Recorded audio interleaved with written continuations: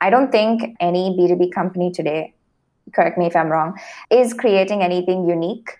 Everybody is creating some form of regurgitated content. They're trying to make it better. They're trying to make their product stand out. But at the end of the day, you're not seeing any novel type of content. It's the usual types of pages. You're listening to Content Logistics, a podcast for B2B marketers looking to build a content engine that drives revenue. In each episode, Camille Trent interviews the marketers behind the best content marketing flywheels and uncovers the tactical aspects of content production, from first draft to first customer. Hello and welcome to another episode of Content Logistics. I'm your host, Camille Trent, and this episode is brought to you by my good friends at Motion, Tristan and Justin. They're an agency that helps B2B tech marketers launch podcasts just like this one. So if you're wanting to launch a podcast, you need help with the production, or you just underestimated the amount of time that it would take, definitely check them out because they are the best in the business. Today is my guest, Alina Benny. She's joining us from Nextiva. She's the senior SEO and content lead there. And today we're going to talk through the logistics of revenue generating landing pages. So Alina, thank you for joining me. Thanks for having me, Camille. Yeah, I'm super excited about this one because I think landing pages are fun and something that just doesn't get the attention it deserves. Like, it's all about blogs and now it's like all about social media. But landing pages can really move the needle for a business. And so that's why I'm excited to talk about this one. So first, I wanted to just jump into your background. So if you could sort of explain to people, you work in companies that produce some of the best marketing and content around like FreshBooks, Sales Hacker, and now Nextiva. So I just wanted to see if you could give our audience a brief background on yourself and then also Nextiva. Sure thing. I've had a very interesting career trajectory in the sense that my career started with brand copywriting and then I moved into product marketing. And those are the first 2 years right out of college at Freshworks. And it was really fun because I don't think a lot of beginners in marketing get the opportunity to directly work with a CEO of such a large company. I think we were valued at close to $1 billion back in 2016. And we were a core team of 5 people working on the messaging for the flagship product, plus all the other different products that were upcoming at that point. And all kinds of fun out-of-home campaigns, website campaigns, things like that. And then I moved into the CRM product that Freshworks rolled out, which is called Freshsales. So sadly, we went from corporate copywriting to product marketing and email campaigns that were targeted to customers, looking at customer engagement data, working with product managers day to day. And then I decided that I needed to take a step back and really think about what I'd be known for inside of marketing. And I thought it was too early to dip my toes into product marketing or brand and call that my home. And that was when I started looking out for roles inside of more specific to content marketing, maybe inside of SEO. And I stumbled upon Sales Hacker and that little team. They were about 4 people when I joined, and I was their first content marketing manager. Sales media B2B company. Our primary goal was to work with over 100 partners, and all the big and small B2B SaaS companies you could think of, we were partnering with them. It was a really cool opportunity because it was a 2-member marketing team servicing all these different SaaS companies, and I was talking to heads of sales and CEOs and VPs. It was insane. Being 23 years old and, being at the receiving end of that was just an incredible growth opportunity. I was managing the contributor blog for Sales Hacker, and we would publish 2 to 3 posts a day. And I was the editor, I was the SEO manager, I was the one that was creating all the outlines for the writers. So basically everything that went out, the whole of 2018 on the Sales Hacker blog was with my stamp of approval. 8 months into working at Sales Hacker, we learned that we'd be acquired by Outreach.io. And so I got 2 cool months of consulting with Outreach, something that just serendipitously happened for me in my career. I didn't anticipate going through an acqui-hire process. Had never been part of something like that before in my career, which is really cool because this was announced during the Sales Hacker offsite in New York, and we were all there. And Max just said, "You know what, guys, we're joining Outreach." It was insane. And after that, Gaetano, my boss, then still my boss today, he decided to move to Nextiva. And I told him, and this is a classic line, if you've heard me on podcasts before, I say this a lot, but I told him I'm not done working with him yet. And we both moved to Nextiva. No interview, no test project or anything. It was a couple of phone calls with our CMO then, and I was employee number 2 on the demand gen team. Fast forward to 3 years later, we have one of the coolest content teams, I think, in B2B SaaS. And I'm very proud to have helped build that engine. And like you said, everybody loves talking about blogs and videos and blog production process, but landing page production and landing page production successfully is not something that I hear a lot of people talk about. So excited to dive into this with you today. Yeah, so to recap for folks, I think like some experience that you're going to bring into this that's going to be key for people is the copywriting side of things, right? Like starting off in copywriting, but then also bringing in the product marketing side of things as well, thinking like a product marketer. And then also just your specialty in SEO and in sort of like long form content production. Like all of those things I think play into landing page creation. And that's why it is unique, is because it can take on some attributes of long form, but then it can also feel and kind of should feel like copy. Ultimately, you are selling something, right? And then the product itself, like a deep understanding of the product in this sort of piece. So that was one thing I wanted to recap. And then also, yeah, I'm just a big fan of your work. So thank you for just bringing all that experience to the table. So at Nextiva, the content team has separate processes for separate content types. So I was just hoping you could walk me through the different content Nextiva produces to kind of set the stage for what we'll talk about. And then what's the purpose of each piece in your marketing strategy? Sure thing. It isn't anything mind-boggling. It's the usual suspects. We've got organic landing pages, PPC pages, blog posts, and videos. I think what sets us apart, and this is something I've been talking about, and I think we connected on this too, it's how it's done. It's the execution of it all, because I don't think any B2B company today, correct me if I'm wrong, is creating anything unique. Everybody is creating some form of regurgitated content. They're trying to make it better. They're trying to make their product stand out. But at the end of the day, you're not seeing any novel type of content. It's the usual types of pages. And so at Nextiva too, we focus on creating these 4 broad categories of content. And what's really cool about the processes that we've built so far that makes producing these different pages or content pieces effective is that there are dedicated people to do it. Whereas it was just me in 2018, and today we have different pods that manage 4 of these groups. So organic landing pages falls under me, PPC landing pages falls under a paid media director, blog posts is under our content manager inside the team, and videos is under somebody who manages partnerships as well as content. And what's really good about that kind of a partnership is that each one of us knows what works in our lane, and we're able to kind of share information that works for our specific type of content. And then once you roll something out, all these 4 different pods work together in order to help that piece of content successful. As for the purpose of each of these, again, not rocket science, organic landing pages, I would say a good chunk of them are for bottom of the funnel, target keywords that we have that drive actual MQLs into the business. PPC landing pages are, you could say, stripped down, leaner versions of these organic landing pages that are more focused. Blog posts, a whole good mix would be 65 to 70% of it is for awareness type of content. And we'll get into some of that, or why we spend so much money and time into blog posts for top of the funnel content a little later. And videos is something that we're dipping our toes into. We just recently started doing it in the last 6 months, and we've been seeing some tremendous results from it. Also because it's very difficult for companies to create new types of content if you're so used to only certain channels. And lucky for us inside of VoIP, it's one of the most boring technical industries out there. I feel like marketers play it safe, and we're one of those few companies that are actually creating fun videos about VoIP topics. And so, yeah. That's quite a bit of content. And you're so right about there's only so many mediums, right? There's only like so many like types of content you can create, right? And so it really is about the execution. I think this is what people forget is like, what's going to be like the perfect strategy, like the perfect blend of blog and landing page. And that's all important, like the emphasis that you have on each of those things, but it's nothing without the execution, right? Like you'd be better off just doing one thing really well to the point where it works, right? And to do a bunch of different things and have none of them work. And so one thing that stood out to me is the way that your guys' team is set up.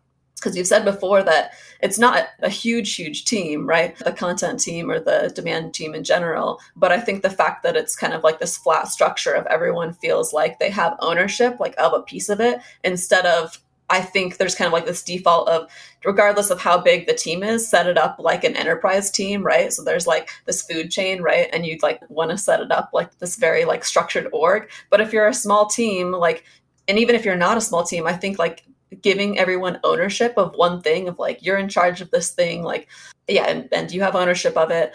And then on top of that, like being able to share that information like across the department, and everybody knows like what they're responsible for, but they're able to pull from the expertise of everyone else.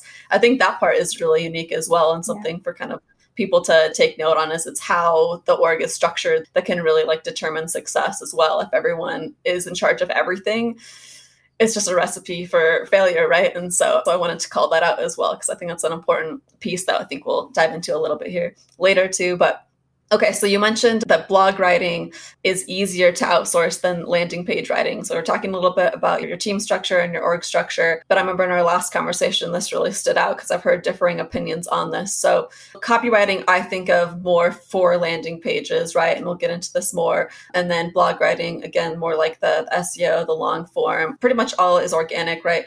And so why do you think that it is easier to outsource the blog writing than the copywriting? The number one reason to me is because in our context, landing pages are product-led. We don't necessarily create a lot of evergreen top of the funnel landing pages where you stumble upon a page about, say, what is VoIP, or, something that's fundamental and basic. And that's the primary reason why. It's easy for you to create a blog outline or a brief and then give it to a writer who's not a subject matter expert on something that's product related, and tell them to be like, you know what, just do 3 days worth of research. These are all the different white papers or PDFs or whatever that they can go through, and asking them to create a massive, say, 4,000 word guide, ironically, is easier than asking someone to create a 400 word crisp, easy language landing page. And it's one of those skills that I feel like is so underrated in our industry, because you think, hey, 300 to 400 words, it shouldn't be that difficult. Maybe you can create 10 a week, right? And I've had so many conversations with early stage founders who go into SEO thinking that, if our competitors are able to do it, we should be able to kind of reverse engineer their process and create 10 different pages in a month. Just slap on some of that generic design that you're seeing everywhere, just decent enough UX, and 300 to 400 pages. And they do this mental math of, okay, if 4,000 words take you about 15 hours, then how many hours is 300 words going to take you? But because you're working with such a limited word count, and this is just a rudimentary metric, okay, it's not something that we follow at Nextiva as a North Star metric or anything, but for 300 words, it means, to me at least, I need to spend more energy thinking about how best I should articulate myself in as little words as possible. But at the same time, if I am given a playground where I can use 4,000 words, I'll go all out. Sometimes I don't even have to think, because when you're in one industry, there's only so much new content that you can produce. At some point, you're saying the same thing over and over again. VoIP this, VoIP that, why use VoIP over landlines, or, residential versus business VoIP, things like that. And I'm taking examples from my industry because VoIP is all I ever think about these days. But that's exactly why. And for a writer who services, especially freelance writers who service multiple different companies at any point in time, say they're working with 5 or 6 companies, because that's what they do, and you're just one of them, it's so difficult for them to zoom in like that on something so specific about your product and create something world-class for you, which is why I strongly feel that in-house teams are best equipped to create your targeted landing pages for you, whereas you can hide behind 4,000 words. 300 to 400 words don't really give you a ton of cover. Yeah, no, that makes a lot of sense to me, because it's how deep do you need to get into the content partly, right? And how you're defining landing page is it tends to be bottom of the funnel, right? Not that you can't do any top of the funnel landing pages, but it tends to be closer to the conversion and closer to like those very specific like objection questions that people are going to ask of like, okay, I know VoIP, right? And like, I know the other products out there, and I need to know if your product does this very specific thing. Like, you're going to be closer to those types of customers. And then I think you sort of nailed it on the head by saying VoIP is all I ever think about these days, right? Like the fact that that is true, the fact that all you're thinking about is VoIP, and a lot of the freelancers that are out there are probably not thinking about VoIP every day, all day, right? And so that's kind of the difference, right? Is it can depend on budget and can depend on what freelancers you're working with are out there. But I mean, that's a pretty like specific niche of like freelancer that's specifically focused and has a background on VoIP. You're probably not going to find that. And you probably don't need that for the top of funnel content. Like someone can understand that and internalize that and explain that more easily than, once you're getting into the product. And so one other thing I'll throw out there for people too, because I think different ways can work, is another friend of mine who's a content marketer with blog writing that he'll outsource.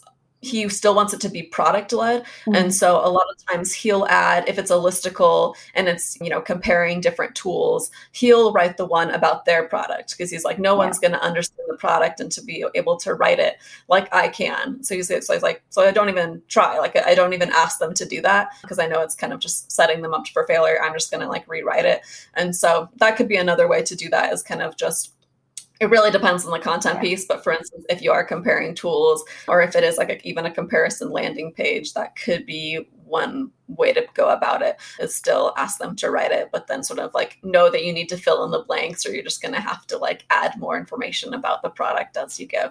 But I really like the way that you go about it, because I do think that you need that deeper understanding, and it tends to be bottom of the funnel, which kind of leads me into...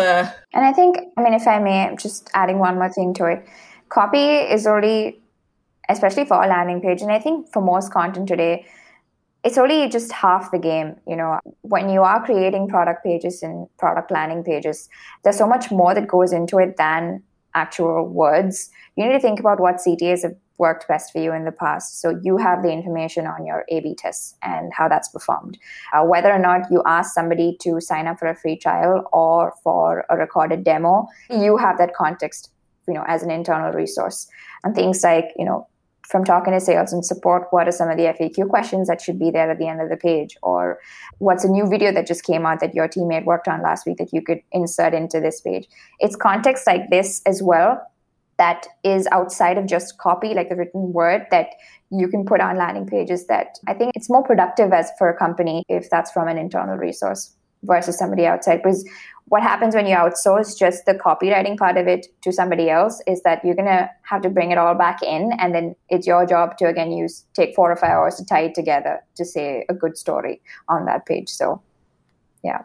Yeah. No, that's a good point. So for copy in general, you tend to have, correct me if I'm wrong, but you tend to have more data because you have kind of like this like demand gen side of things, and you have just other factors like you're talking about with the FAQs that might not make sense for a blog, right? And the CTAs throughout it. Like it is more sales focused and different formatting options that way, and just different asks maybe throughout. And so because of that, there's just like more to pull in, like more data, like to look at, to inform like how you're going to write the copy and how you're going to structure the landing page. Whereas like the blog, like might be the blog, like it's straightforward. It already has its format. You're not going to necessarily change it too much. And you might not have the data or like paid experiments that you're running to be able to get that data fast to inform it. Right. So that I think is a good call out for people too.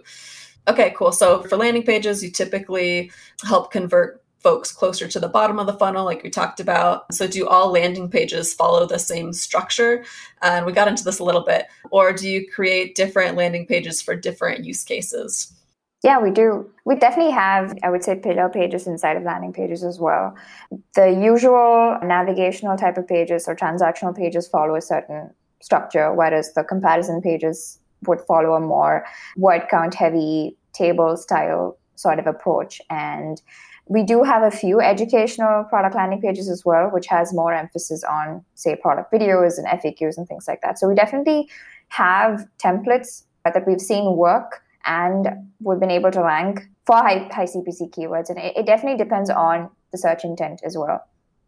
We don't go in thinking, okay, this is the target keyword, and so we're going to directly map that to a certain type of keyword. The stuff is so volatile these days. You see especially in our industry, and I think B2B in general, you've got your aggregators, you've got your roundup posts, and you've got product pages that have a very high domain authority rank with really poor content.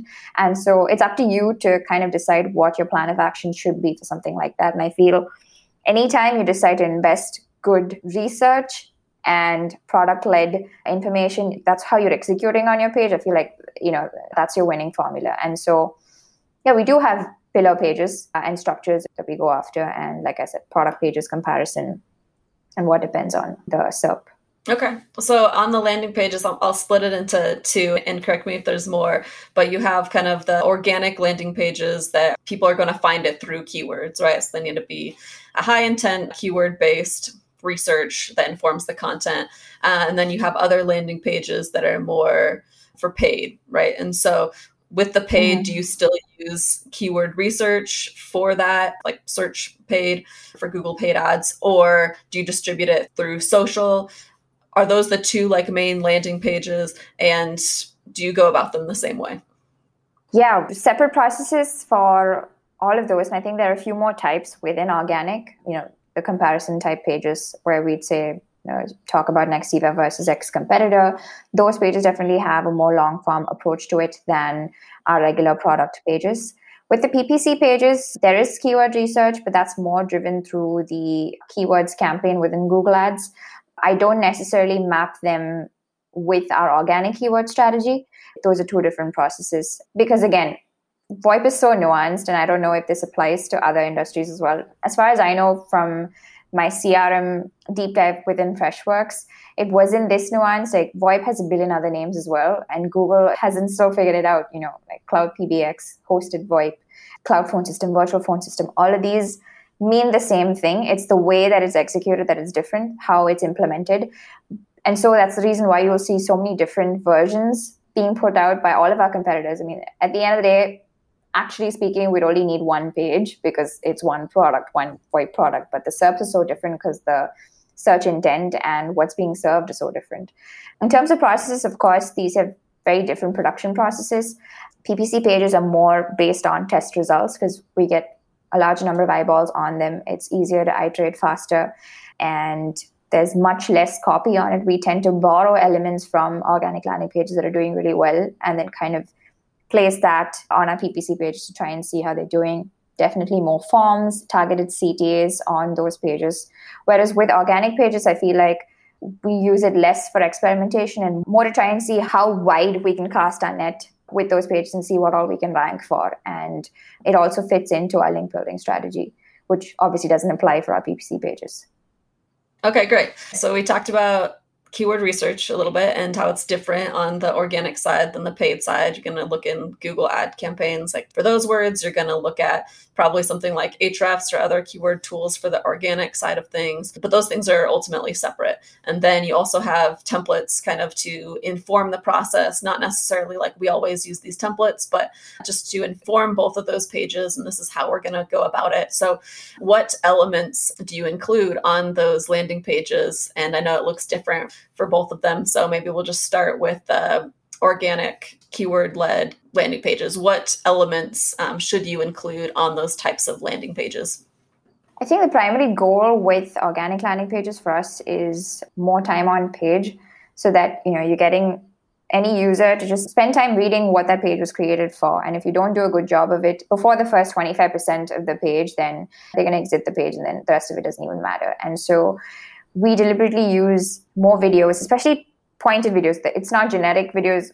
Like, say, for example, this is how brand XYZ does something. If that page is about, say, VoIP versus landline, then that video would also be about VoIP versus landline. And I think that's where the agility of our team comes into play and goes back to having separate lanes for how these different pieces of content are created. We're able to kind of have synergy in what we produce and how we produce them. And so if I have a page in the pipeline that is talking about something, then it's very easy for my coworker to create a video that can match that intent as well. And so, yeah, video is a crucial element that we've been testing over the last 6 months, and it's been showing got improved. I think it might have been like a 300% increase in click-through rates because of videos, just because we've been able to grab rich snippets on. So what that means is that landing page isn't just ranking for that target keyword. We've also got that video panel where Nextiva's videos are showing up, because we've embedded those videos on those landing pages as well. And we're using, FAQ schema and video schema on those pages again to get more rich features on SERP. Other elements, obviously, everybody has the same tools at their disposal. You've got your ClearScope, Market News, Ahrefs, SEMrush, etc. But I guess what's different is just knowing how to place content, how much social proof is too much social proof. All of that really comes with looking at the same type of content over and over. And I think in my 3 years at Nextiva, I probably built over 100 landing pages. And so for me today, to create that 101st landing page, it's easy because I know what works and what doesn't. And so going back to the elements on organic landing pages, it isn't anything wrong. You've got your different product-led content modules. You've got your FAQ modules. Those are where we usually sprinkle in our internal links that drive traffic to other pages. Another thing I would say there is that we only link internally 2 pages that are optimized as well. We don't want to drive traffic away from a conversion optimized page to a non-conversion optimized page, and then somebody is down a rabbit hole and they don't know how to get out of it. Yeah, and I think with PPC pages, it's kind of the opposite of all this. So very little content or like copy in terms of word count, but more pointed information. We don't add a ton of videos, no internal links, because we don't want to drive away any traffic, because it's paid traffic that's coming on those pages. And so we're more focused on getting them to click on a CTA on that page. You also won't see a diversity of CTAs on PPC landing pages. We try to keep it to less than 2 in terms of types of CTAs. We might have 3 or 4 CTAs on that page, especially if it's a slightly longer page. But what a person can anticipate to do by clicking on those CTAs, the actions are going to be under 2 types of actions. Whereas on a landing page, you've got more other types of exits on those pages. You could watch a video, you could watch a recorded demo, you could talk to sales, or you could pop up the live chat on the page. But on a PPC landing page, you probably only be asked to fill out a form to get in touch with sales or directly sign up for a free trial. And with PPC landing page, I think we also experiment more with offers, timely offers, because it's just so much easier to run campaigns that are specific to time and then take them out or put them back in when you're running campaigns like that. With organic landing pages, especially when you're a larger team. Demand Gen is a small team, but Nextiva is over 1,700 people today. And so working closely with design and dev for each of our pages, it requires a certain amount of planning. And I would say there needs to be planning that goes into figuring out what offers go into different pages. And so we experiment with offers on PPC pages over organic pages. Yeah, no, so there's a ton of great stuff there. So I'll recap it and you can let me know if I got it, if I got it right or not. But it sounds to me like you guys are very organized and very intentional about what you include on the page, right? You recognize that everyone has the same tools, that everyone knows the basic elements to put on a page, but it's more about taking what you've learned, like from those 100 landing pages that you've already created, applying that to the new landing pages you create, like knowing or having a process so that you just don't forget things. Because it's one thing to say, hey, these are the elements, like I know them in my head, and having like an actual process to make sure it happens every time and to make sure it happens the same, if you're out of the office or something. And so there's that part of it.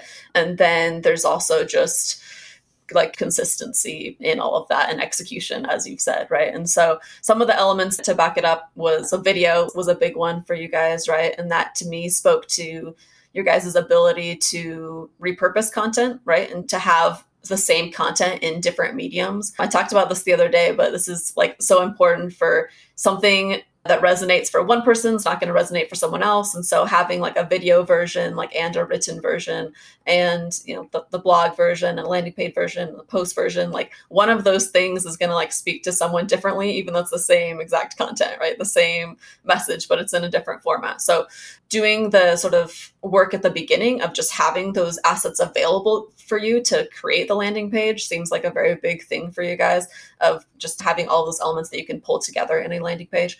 So video, and then having the intent of the page match the ad, right? If you think you are promising one thing, right? And then you're delivering it in the headline and in the intro of this is what we're going to learn about today. It's like, here's the video to back it up if you prefer to view it that way. And then you are using data to inform those questions that you're going to ask as well. So like the frequently asked questions you talked about, knowing what those are in advance based on past landing pages that you've created, based on past content that you've created, just based on talking to customers, right? Listening to calls, all that stuff goes into the actual landing page.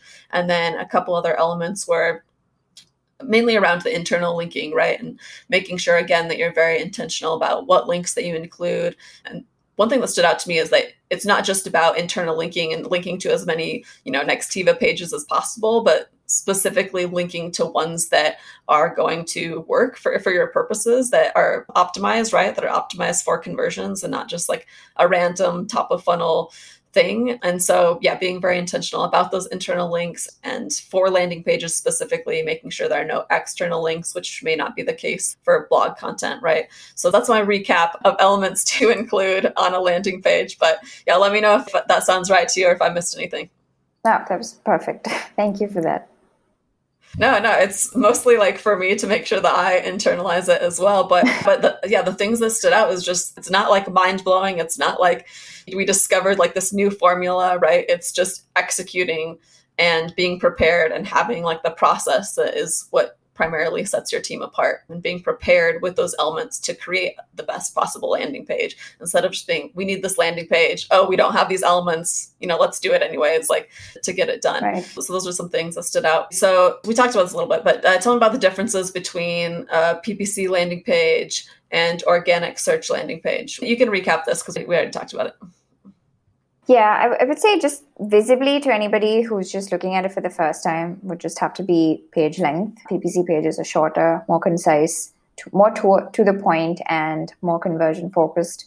And there are no exit paths except your primary CTAs on those pages, whereas organic landing pages can be a ton of fun because we tend to get creative, especially with the bottom half of the page, to try and give you other opportunities to learn more about the product.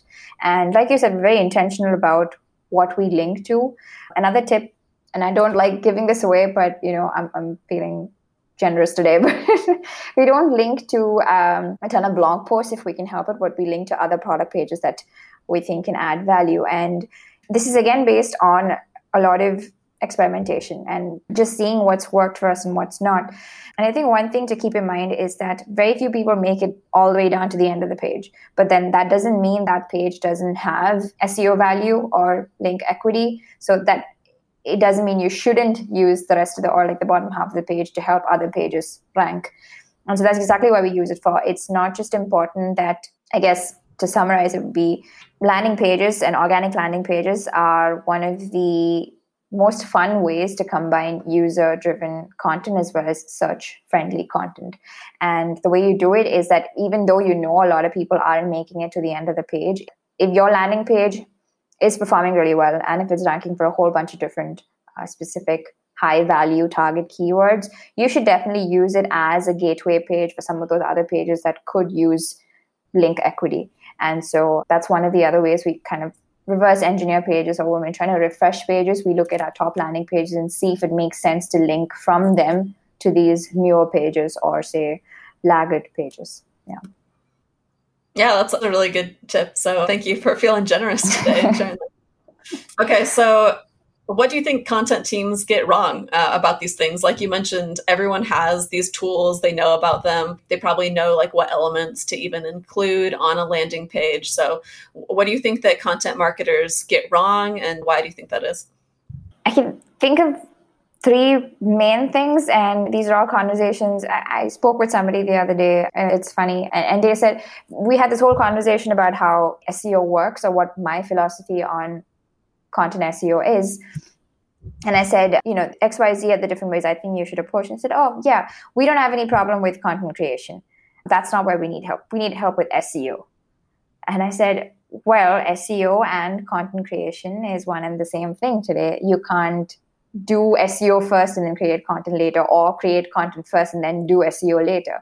And it's surprising to me that even in 2021, people struggle with the idea that these different teams, your product team, which is who are your subject matter experts, your design and development team, who's going to help you with post-production performance, and your content SEO team need to work together to produce a winning page or a winning piece of content.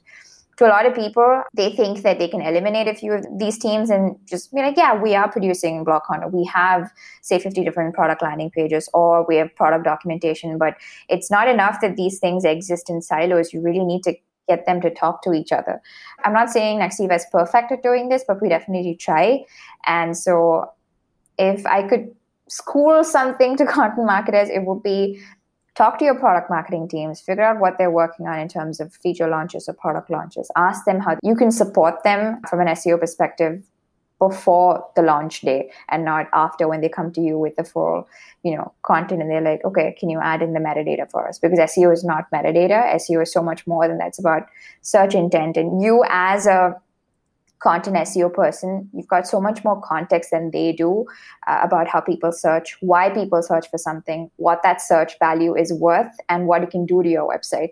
Take all that information and then, club that with what your product marketing team is giving you. It seems like such a no-brainer, but so few teams do it. And so that'd be number one. And number two would be just content marketers sleeping at the wheel. People talk about refreshes all the time, but when was the last time you refreshed your top 3 or 4 product landing pages? Have you gone back and looked at heat maps? Like I said, are you working with others, say your video team or your design team, to update the designs there or to add a new video in there? Are you working with your marketing engineers to see or compare what the CSS of some other competitors looking like? Does it make sense to add an FAQ schema in here? Should we add a video schema in here? Should we take out something entirely? Are you looking at product accuracy? Like, you might have said something a year ago. Does that still apply to your product? Are there other ways that you've updated the product? Are there other ways they can sign up or get access to your product? And so we, as a content marketing team, I feel like one of the key reasons that we were able to grab a lot of organic traffic in the last 3 years is because we've been able to be fast and preempt a lot of these changes that have come with every, I would say, just Google update. And just instead of worrying what it's done to our pages, we look at the whole essence of it. Like with the Medic update, it was so clear. It's not just about adding, say, an author name to every post, or it's not just about adding a last updated page. It ultimately comes down to having high quality content. And so as a process, we decided that for product content, you would just rely more on internal resources than have to outsource a chunk of that. And so just internal decisions like that, I feel like if content teams are able to make based off of external cues, your Google updates, things like that, it's just going to be so much easier for you. And the final thing, what I think content marketers get wrong is thinking about everything at scale. And when I was thinking of examples to articulate this, it's when I just thought about the SaaS business model too. Why is it that you only offer free trials to your lower tiers, but then with your enterprise plans, the CTA says get in touch with sales? That's because enterprise sales is specific to the customer. You're creating, say, a specific dashboard. We call it personalization. And so the same thing applies to content as well. If you want to create high quality content, you cannot create it at scale.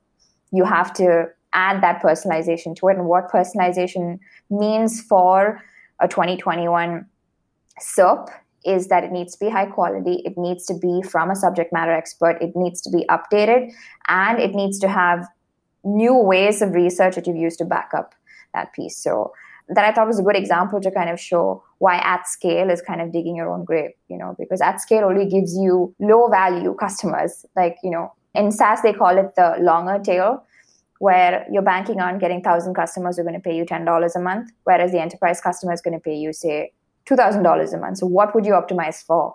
Obviously, you want the higher value customers. And in this case, that means you want to rank for the higher value keywords. You want to rank for multiple keywords with the same page or piece of content. That just means you invest more in that one piece of content instead of spreading yourself thin and creating low quality pages in large volumes. Nice.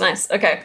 So it's funny because that last question actually addressed what was going to be a follow-up question of, if content and SEO are kind of one and the same, at least in search marketing, how do you make sure that the content you create is high quality? And then your last point kind of addressed that, right? As you make sure that you're dealing with subject matter experts and that, internally you have that product marketer, at least product focused content marketer that's able to inform the piece, elevate the piece, make it conversion focused. So there's a lot of elements, but planning out from the SEO perspective, what needs to go into it, what types of words that we're going after. So it's very focused when it's handed off to the content creator, and then they create content, and you are dealing with subject matter experts / quality content producers. And so they do a good job. And then as the person that oversees everything and make sure that it is properly optimized, right, for SEO. And so I think doing it that way and not getting so caught up in the formula, giving people like enough space to create good content seems to be the best, where you have those kind of like 3 steps, just how you guys do them. So yeah, so kind of piggybacking off the same question, like how are you guys able to outrank competitors? Because everyone else is getting these things wrong, right? So how are you guys able to get them right? I mean, it was a slow road to glory, that's for sure. 3 years ago, when we were starting out with our organic SEO engine, we weren't able to rank for things overnight. It definitely took us a few months to start seeing results. But fast forward to today, if we publish a page, and this happened last week too, and it still makes me giggle a little bit, but if I publish something on Friday, there's a very good chance it's going to be ranking on page 1 by Monday.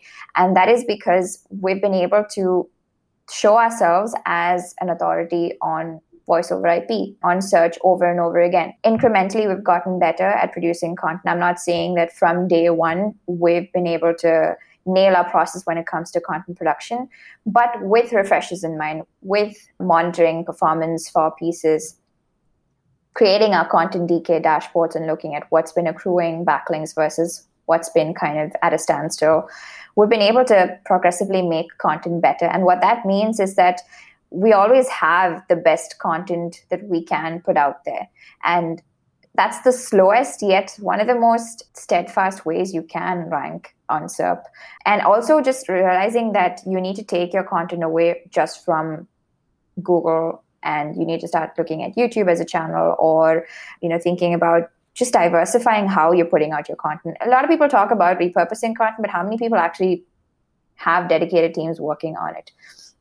And so that's something that we actually put, we walked the walk 6 months ago, when I said we started dedicating resources to video. We actually have somebody on the team who's accountable for video content, and they don't need to reinvent the wheel because we have all the guides under the sun about VoIP already. All they need to do is pick out what the commonly asked questions are and put that into video format in the most, succinct way possible. And so that, I think, is just realizing that high quality content takes time. And it's not that, just going back to one point you mentioned earlier, it's not that the subject matter experts that we've identified internally have an inclination to create content. Sometimes it means that we need to chase them with questions, we interview them, or, we get them to review a piece of content we've written and ask them to make tweaks to it. However it is, it always helps that there is somebody who comes from a technical background on that topic and is able to give you the best information, which is the most updated at that point. Because if you are looking to synthesize whatever is on SERP and create the best version of that, it's still going to be just a slightly better version of what's out there, instead of something that's more accurate and updated. And that's been our winning strategy.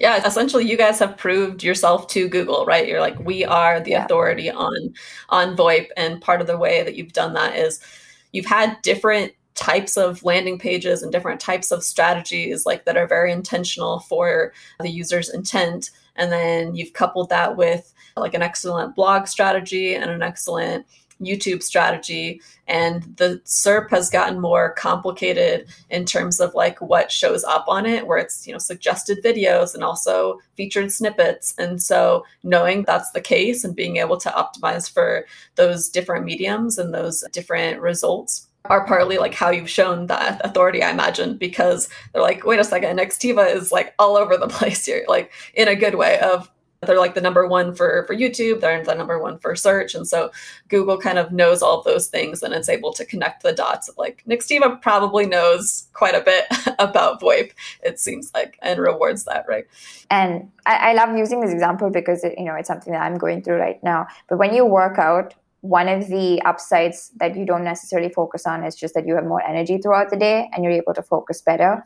And so just like that, when you create high quality content, organic backlinks are just a nice upside that you don't even have to chase. And so whenever somebody asks me like, what is our link building strategy? I say it's not as strenuous as it used to be, because our content already ranks. We've proven time and again that it is high quality content. And since we've been investing more in visual content, which is videos and images that are original, it's just been easier to get backlinks. And so, yeah, just another thing to point out why we're able to win over our competitors.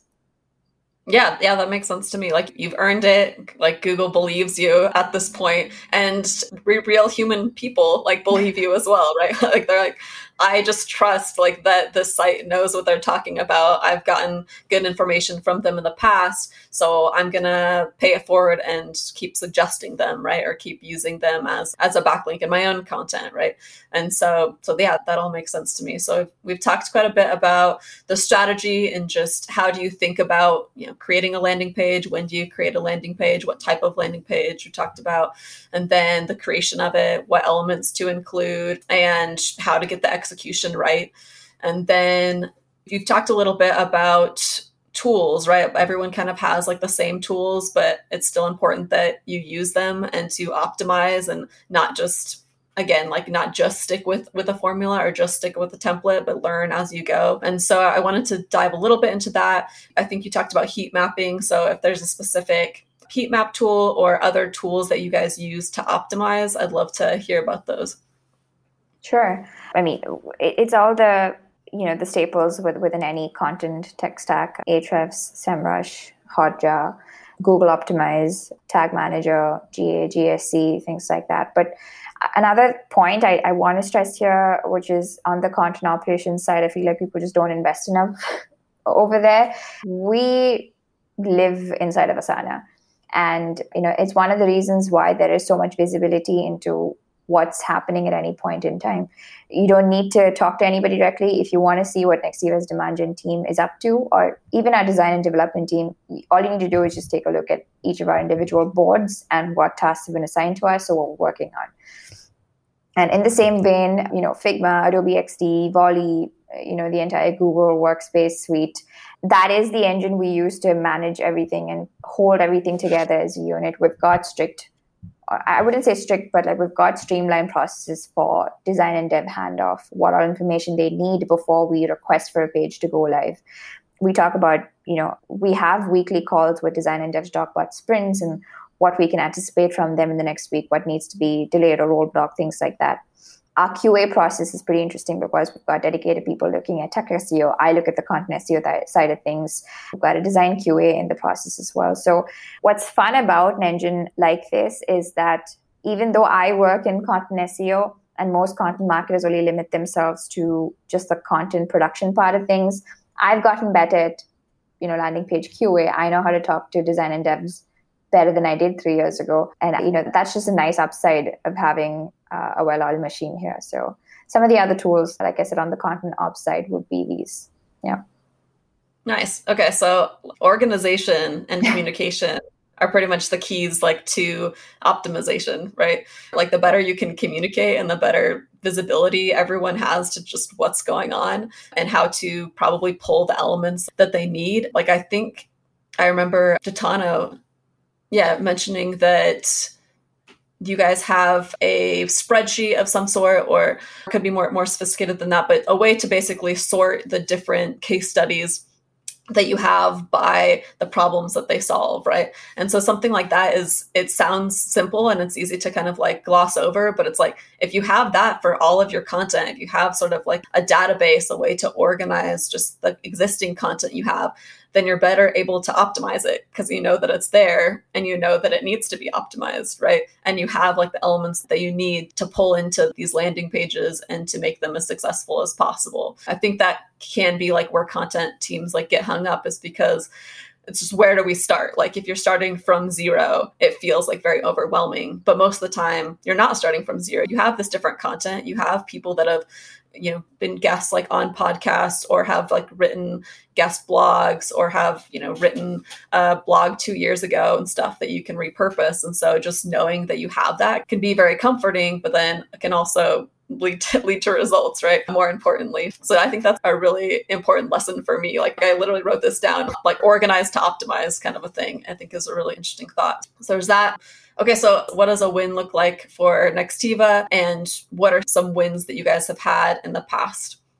Yeah, sure thing.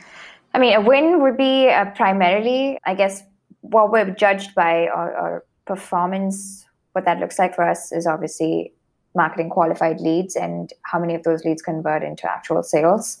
But zooming out a little bit, we love ranking for things. We love all the rich features that we can get on SERPs. And so we've been really excited about some of these video snippets that we've been getting and just seeing results on multiple rankings for the same SERP, which has been really interesting. We've got SERPs where our blogs as well as landing pages rank. Sometimes we've had double rankings with landing pages as well. And so just wins like that, I mean, were they intentional?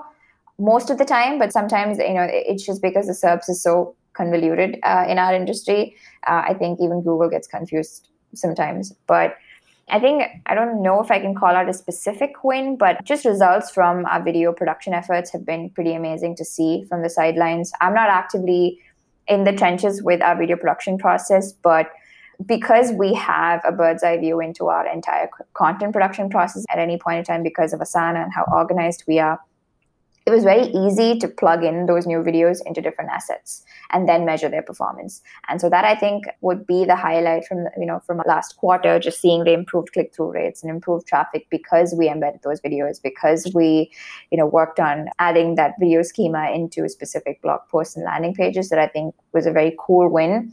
Quite low effort on the promotion side, but high effort on the production side. And which is always satisfying because, a lot of the times, you don't spend any money or time into promotion and then you don't get any results and you feel really bad about how much money you invested to create that content. And I think another just kind of zoomed out win would be just even figuring out a process that's worked so well and just having an eye for what's been working and what's not been working and just kind of regularly pruning that process. We've been through so many different writers and I think we've done a very decent job of incentivizing as well as just being empathetic towards our pool of freelance writers as well as in-house writers. I think Gaetano, my boss, has done a really good job of making sure that we show value to those people that's helping us produce these results across the board, in-house or freelance or agency, doesn't matter. And so that, I think, is another cool win because everybody works with freelance writers, but then, I don't know a lot of companies that have worked with the same writers for 3 years. And so just getting to that process and building that trust, sharing results with them whenever we see good results is also just kind of creating that feedback loop. Another cool win, which again is on the content ops side, would be just learning how we figured out how to communicate with design and dev. That process was very ad hoc in the beginning. We would just call for meetings and just describe what we wanted, throw a few different docs at them and say, how soon can we get this out? But then today we almost have 0 meetings. These check-in meetings that I said are mostly passive, but it's just that we're all on the same page, but our actual work gets done through Asana or through these different boards that we share. And so there are stages on those boards that say, okay, backlog or in progress or roadblocked, etc. And so just figuring out how to communicate with these different teams have been a really good win as well. Yeah, and I guess finally just seeing ranking time get a lot shorter. And so I can guarantee you pretty confidently that 95% of our blogs rank for their intended target keyword, which is so cool. And it's also one of the reasons why I can't just specifically call out one instance. It's because we've meticulously figured out that process and we only go after keywords that we really are confident about ranking. And so, yeah. Nice. Well, those are plenty of wins and plenty to be proud of. And so I think if people weren't already convinced that focusing on landing pages, focusing on keywords that you can actually win and that are actually in your sweet spot of these are the types of customers that are going to come to us, these are high intent people. And this is, the type of value and the type of product that we provide, finding that intersection and really living and owning that space. Having the motivation to do that, I think is cool, but then seeing the wins that you can achieve is also pretty cool. And now people should have a pretty specific formula or roadmap on how to get there. And so thank you so much for kind of walking us through that process. I think my last question is just what advice would you give to marketers who not only want to build a landing page, but just do it at scale? My first advice would definitely be to stop thinking about it at scale. I'm not saying there aren't pages that are low effort and you need to, for example, area code pages would be one of those examples in my industry. But or glossary pages would be something that applies to everybody. Integration pages. For those type of pages where you have a few hundreds of the same type, of course, you don't need to get super, picky about what each one of them look like. You just need to create a few different templates and then, run with that. But I would say if you are focused on producing high quality content and pages that are going to help you rank not just for one specific keyword, but like a huge bucket of keywords, you need to stop thinking about it from the at scale perspective. In my experience, and I could be wrong, it just hasn't worked. Anytime we've tried to build more than 10 pages, the process is broken. The QA process, the design process, and the quality has taken a backseat. And that's not something I'm comfortable doing as a content marketer, because I like to be fully accountable for something that goes out when I'm in charge. And when you produce things at scale, that's just not something that you can do practically, looking through each one, like every sentence of every page that you push out. And so I would say, unless there's just no other way, stop thinking about it at scale. And one other thing would be just to acknowledge that content production costs are the highest it's ever been. And I don't see it going down. And just high quality equals high costs as well, whether that's hiring the best freelance writers or even just hiring the best in-house, content SEO person. It is going to cost you. And so I don't know who needs to hear this, but if you're paying somebody $400 per blog post, that's not going to give you what you're looking for in the long run. It is going to cost you, in the four figures. And a good content SEO person is going to cost you a lot more than they did 3 years ago or 4 years ago, because it is such a nuanced skill today. What they bring to the table is so much more than just writing words. It's balancing all these different pieces together. And so that would be my other word of advice, is that acknowledge that good content marketing is expensive, and get the buy-in you need to get. Otherwise, get out of the team. Yeah, I think that's great advice. I love it. Okay, well, yeah, I'm just going to sort of briefly wrap this up. We talked about a lot. So just to start, you need to determine kind of what type of content you need to create, right? It might not even be a landing page. And so determine, if you need to start with more top of funnel, just awareness type content in the blog or in a video, get those kind of assets down. And then if you do need a landing page, determining what type of landing page and how you're going to distribute it ahead of time, right? If it's going to be through paid, if it's going to be through organic, so that you're able to properly create that content and optimize it for the channel. So there's that part of it, the strategy, and obviously keyword research, whether or not that is based on Google Ads or another tool for organic search, but doing all that research and planning ahead of time. And then if where you guys are at currently have like a specific process to make it scalable, but don't worry about making it scalable until you've figured out how to make it good, right? Until you've figured out what works, and not until then do you try to scale it. So there's that side of it. And then there is the actual content creation side of it, which you touched on just now, of hire good writers and think about it as a partnership and not just like a vendor, right? If you want them to stick around and to be able to get the best out of them and to make it, mutually beneficial so that they are a partner and they do stick with you, then you need to be providing value to them as well. And giving them clear guidelines of, this is the topic, this is what good looks like, these are the elements that need to be included, having it be very organized and good communication internally and then externally for external partners. And then, having the tools in place that you are able to optimize it. And again, it goes back to the organization, communication, and then the tools in place where you're able to track, heat mapping, Google Search Console, Google Analytics, like just be able to keep a pulse on those things so that you can optimize it and have maybe a calendar or something in place, like where to go back to content and making sure that it's still ranking or that it's still effective so that you're able to scale that process. Like once you get through all of these with a few blog posts and you're seeing those rankings and you're seeing those conversions, not until you've sort of nailed that process and really defined what good looks like to your audience of, okay, this is working. These people are converting. Is this other way that we're doing it? It's not working. We need to bring in some of these elements there. Like that's when you're able to create a process or to create something scalable, is once you've figured it out what good looks like, as I tend to say. So that's my recap. There's a lot of just great things, I think, in this episode. Like you got very specific on what things to include and gave away a few secrets. So I appreciate that. So my last thing is just, where should people go? Because I think they're completely bought into Nextiva and your guys' content strategy. So where can they go to learn more? about Nextiva, our website is obviously the best place to be at. Our blogs are an amazing place to be at if you want to learn more about VoIP. With me, Twitter, LinkedIn, feel free to get in touch if you have any questions about anything we spoke about on this podcast. Okay, perfect. Well, thank you so much, Alina, for joining me. It's always awesome to talk to you and to just like see how your brain works. It's fascinating to me. So I will be listening to this episode again, trying to glean everything from it.